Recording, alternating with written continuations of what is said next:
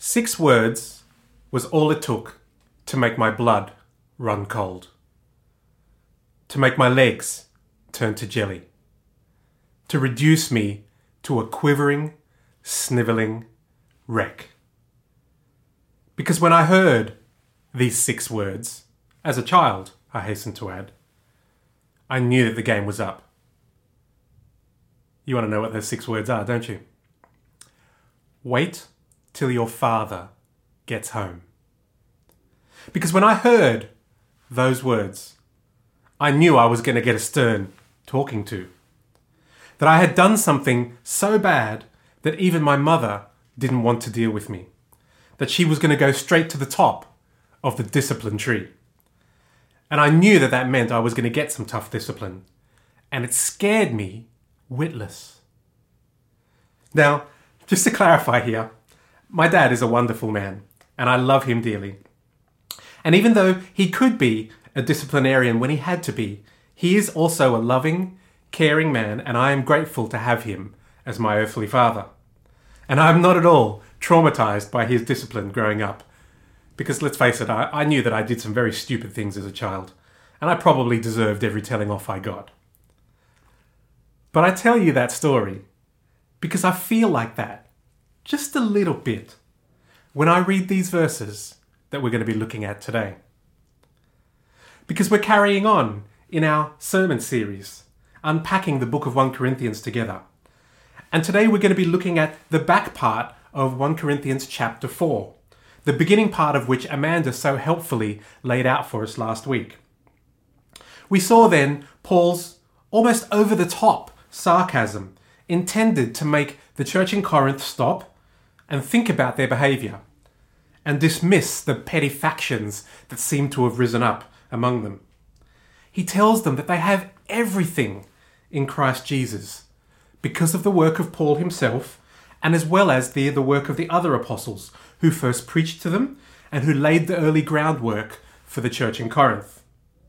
He scoffs at them, we read last week, when he contrasts how good he thinks that they have it, whilst he and the other apostles are suffering so badly for the sake of the gospel. You remember last week Paul likened it almost to like being at the condemned slaves at the end of a military procession, being led to slaughter like the spoils of war, whilst the church in Corinth were enjoying themselves and enjoying all the good gifts that God had blessed them with. It's quite the telling off he gives them, isn't it? And yet, in these verses that we're going to look at today, in the latter part of this chapter, there's a marked shift in Paul's tone.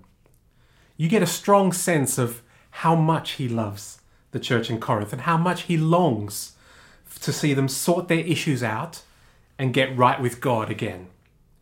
He becomes, well, a bit like a caring dad, really, wanting the best for his children. So let's read through today's verses together. This is 1 Corinthians chapter 4, starting at verse 14 and going through to the end of the chapter, verse 21. Let's read them together now. Paul says, I am not writing this to shame you, but to warn you as my dear children. Even though you have 10,000 guardians in Christ, you do not have many fathers. For in Christ Jesus I became your father through the gospel. Therefore I urge you to imitate me. For this reason I'm sending you Timothy, my son whom I love, who is faithful in the Lord. He will remind you of my way of life in Christ Jesus, which agrees with what I teach everywhere in every church. Some of you have become arrogant, as if I were not coming to you. But I will come to you very soon if the Lord is willing. And then I will find out not only how these arrogant people are talking, but what power they have. For the kingdom of God is not a matter of talk, but of power. What do you prefer? Shall I come to you with a whip, or in love and with a gentle spirit? What can we see here? We can see here Paul becoming a lot more conciliatory and loving towards the Corinthian church. It's a bit like the carrot to the stick of the previous verses that we looked at, but still with the strong sense of warning at the end. The language he uses towards them is very much like that of a parent, isn't it? Right at the beginning, he says to them, something along the lines of, "I'm not mad at you, I'm just disappointed," which is the kind of thing you can imagine your parents telling you, can't you?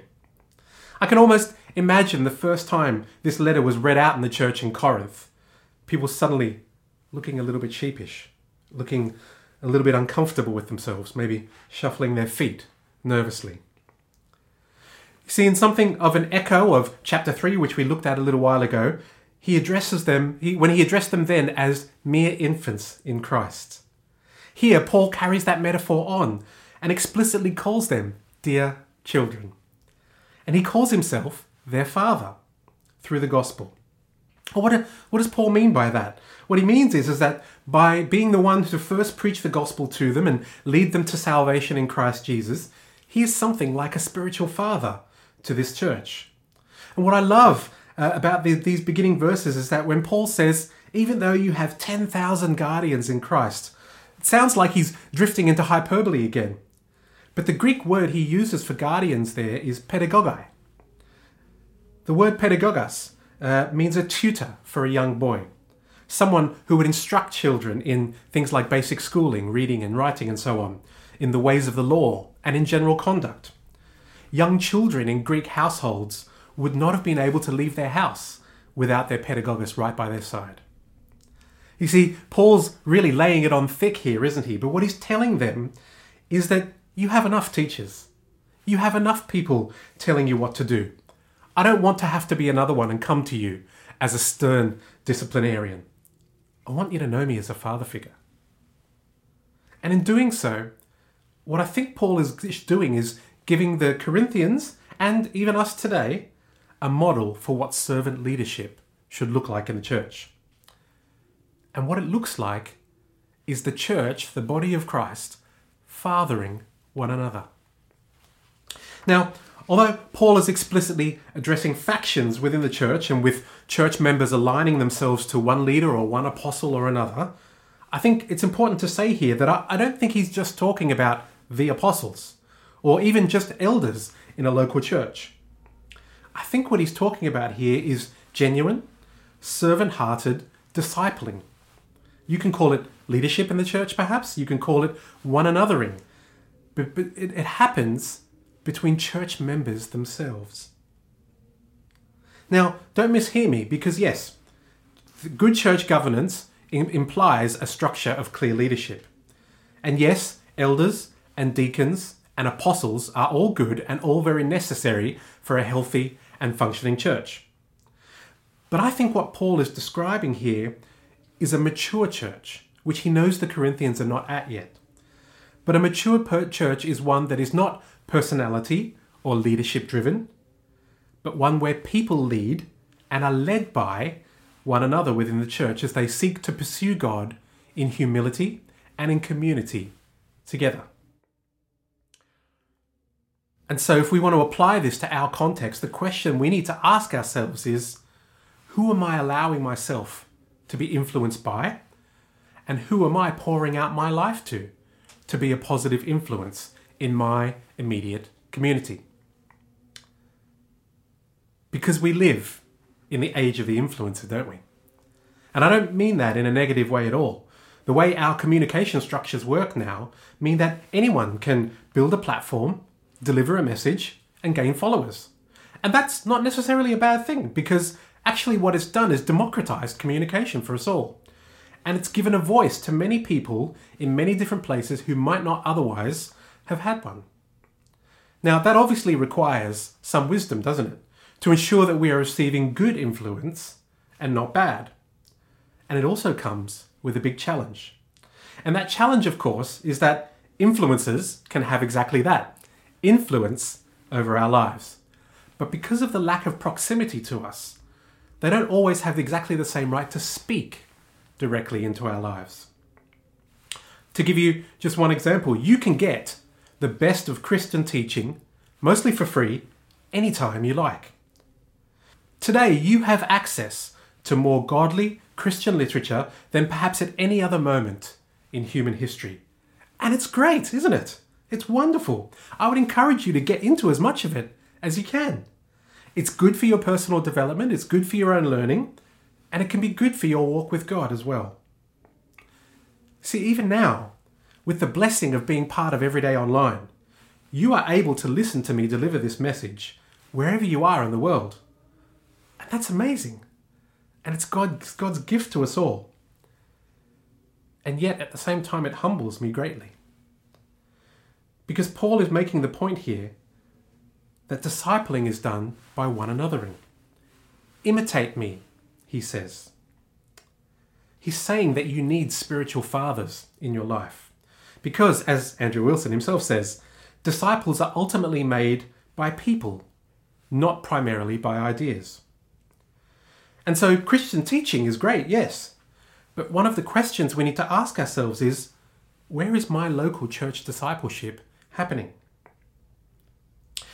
And again, I realize this presents us with a particular challenge if you're watching this online. Because there are lots of reasons, good reasons, why we are unable to meet in person. It might be due to physical distance from a local church. It might be due to inability for one reason or another to actually get into a church. Or perhaps there's even a danger of you gathering together publicly with other believers.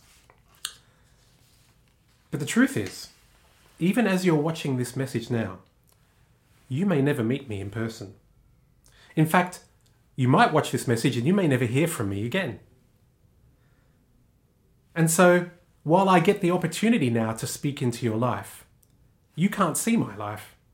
You don't know what I'm like when the cameras are off. And I don't know what's going on in your life either.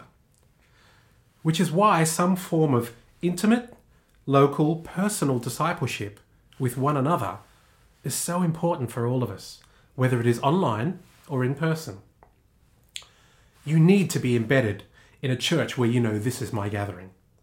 You need a small group of trusted advisors around you who know your life, who know your struggles, and who can speak into your particular situation with the wisdom of God. You need leaders around you.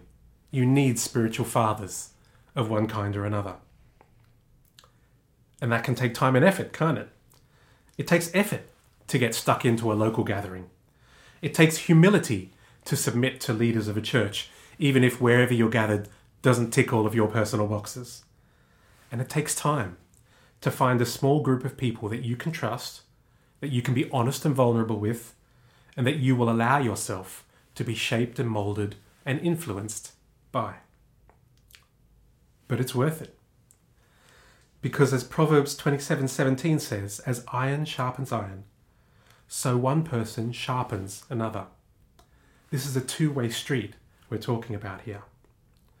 Which means that not only are we influenced by the people around us, but the level of trust we build up together means that we can start to influence them as well. Now, you might feel ill-equipped to do that. You might be thinking, how exactly do I practically speak into someone's life? I don't know if I could do that. Well, I find Paul's instruction to another church, the church of Thessalonica, quite helpful here. Let's read 1 Thessalonians 5, verse 14 together. And we urge you, brothers and sisters, warn those who are idle and disruptive. Encourage the disheartened. Help the weak. Be patient with everyone. Let's look at this backwards, because actually I find that a little bit more helpful. Firstly, be patient with everyone. You are going to meet people in your church or in your life group that are going to rub you up the wrong way.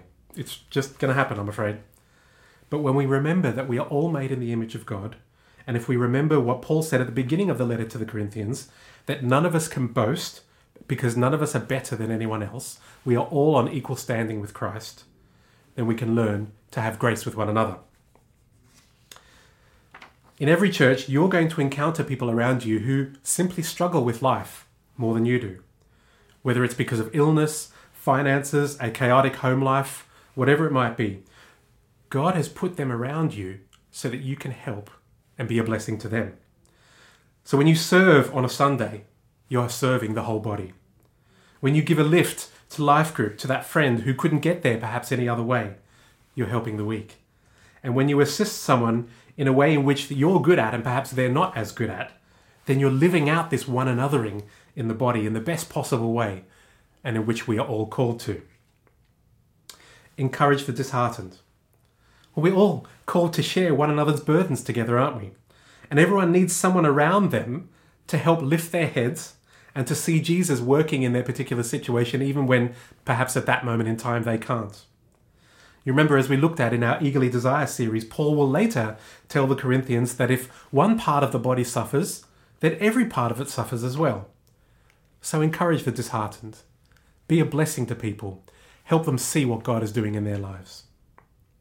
And finally, if we can do all of that, then we earn the right to speak into each other's lives. The lives of those who Paul calls are perhaps idle or disruptive. We can warn people then once we've had enough credibility, once we've been there for them when they needed it the most. We have the credibility to speak into people's lives and tell them, you know what, your behavior is not good and you're going down a dangerous road. I want to help you and I want to bring you back into fellowship with Christ. We can warn people in the same way that Paul doesn't shy away from a blunt challenge when it's needed, but only once he's built up enough credibility to do so. Proverbs 27:6 says, wounds from a friend can be trusted, but an enemy multiplies kisses. See, Paul sums up all of this with the instruction to imitate me. And again, because of what we've just been speaking about, you might be asking yourself the question, well, but how can Paul expect them to imitate him? He's not actually even there. He's writing them a letter. He's not physically present with them. How does he expect them to imitate him? Well, the good news is that Paul has a plan. Because he knows that he is a spiritual father to the Corinthian church, he's initiating a care plan to help his sons and daughters. And this letter that we're reading now is part of that care plan. Here's Paul's 3-point plan for discipling the church. The first part of the plan, we've just looked at it, verse 16, imitate me. Remember his words in last week's message from the first part of this chapter. Paul says he's been weak, he's been dishonored, he's been unfed, homeless, and poorly treated. And he's challenging them to be as humble as he is and imitate him in all of that, as well as in all the good stuff as well. And if I'm honest, I can find that a really big challenge. How confident am I to say to people, imitate me? I can think of some people in my close circle, in my life group, and I think of how if they knew what I was really like sometimes, if they saw me as perhaps some of the most closest people in my life saw me, I might not want them imitating that. So I think this is a strong call to personal holiness, to discipling yourself first and foremost, something which Paul will unpack more strongly in the upcoming chapters. The second part of the plan that Paul puts in place is to recognize that discipleship is best done in person. And since he can't be there physically at the moment, he sends Timothy to the church to help work with them and help them work out some of the issues that they're facing. And in doing so, he's addressing two main discipleship areas. The first is that he's personally refusing to get sucked in to the factionalism which seems to be gripping this church. Paul knows that if he appears now in person, then people are going to start taking sides again. They're saying, oh no, I'm aligned with Paul now because he's here. It's a bit like the person in your church who demands to speak to the pastor, the main guy, the big cheese, because they think that somehow the head person is going to sort out their problem in a way that no one else is able to do. And Paul is countering that by saying, no, receive the leaders you have in front of you. Receive those who God has put in front of you. See, the other thing he's doing here is leadership development.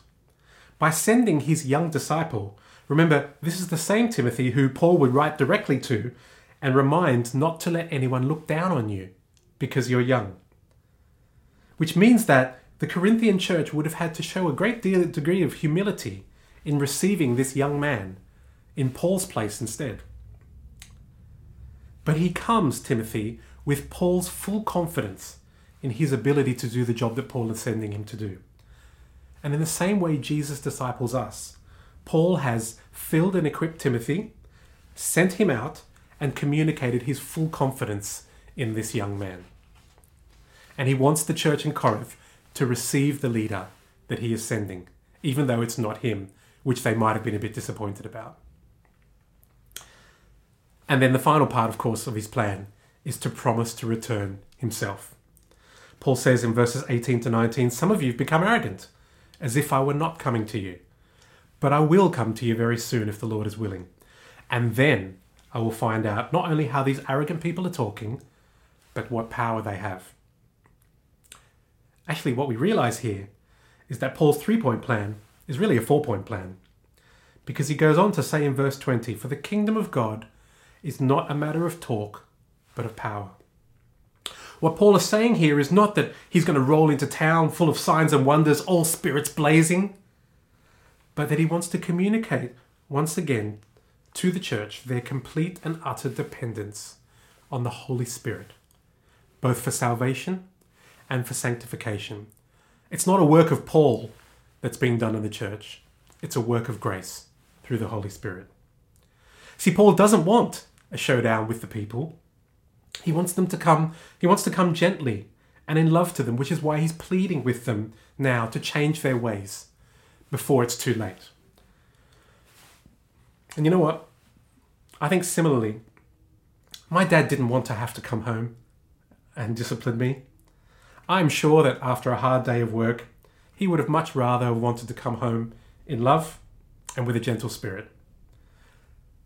But because he took his roles as a dad seriously, that meant that sometimes he had to deal out discipline as any good father should. Paul doesn't want to have to do that to the Corinthians, so he's warning them now to change their behavior.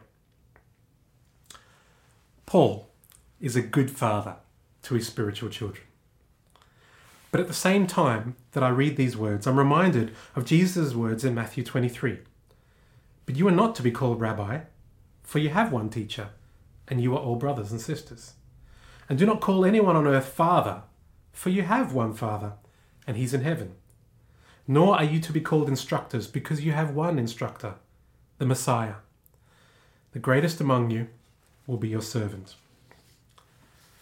And you think to yourself, hang on, is Paul contradicting Jesus himself with these verses when he says to imitate him because you don't have many fathers? I don't think so. Actually, I think what Jesus is saying here is the perfect and final counter-argument to addressing the factionalism that Paul has been trying to battle against. Because he's right, isn't he? See, we all have one earthly father. You all have a dad. Depending on your journey to faith in Jesus, you might have one or more leaders or spiritual fathers, as you might consider them, who preach the gospel to you, who discipled you along the way, and who help build up your faith in your walk with God to make you more spiritually mature. And those leaders are to be honoured, yes, and even to be imitated. But you only have one Heavenly Father, and you don't need any more. And your Heavenly Father, in his great love for us all, sent Jesus. See, therefore, as leaders, influencers, disciplers of church of people trying to one another each other, our fatherhood and teaching is only useful if it points the way to Jesus. See, leaders come and go, but our Heavenly Father will always remain. So let's allow ourselves, yes, to influence and be influenced those around us. Let's influence them in return as well, through serving and discipling and pursuing holiness with one another. Yes, let's honour and imitate godly leaders as long as they help point the way in the kingdom of God to the Father of all fathers. And let's try and be a church where we build one another up and invite people in. Would you like to be like that? Let me pray, and then we can respond to God together. Lord, I thank you so much for this community. I thank you for the people who are joining this community, who are discipling one another. Thank you, Lord, for leadership and accountability and good structures within the church that make it work well. But I thank you, Lord, most of all, for Jesus, who gave us the model for what fatherhood is like, who gave us the model for discipleship, and who we want to imitate more than anything. Father, fill the church with your Holy Spirit. Help us to disciple one another and help us to pursue you with a new and greater holiness and community together. In Jesus' name. Amen.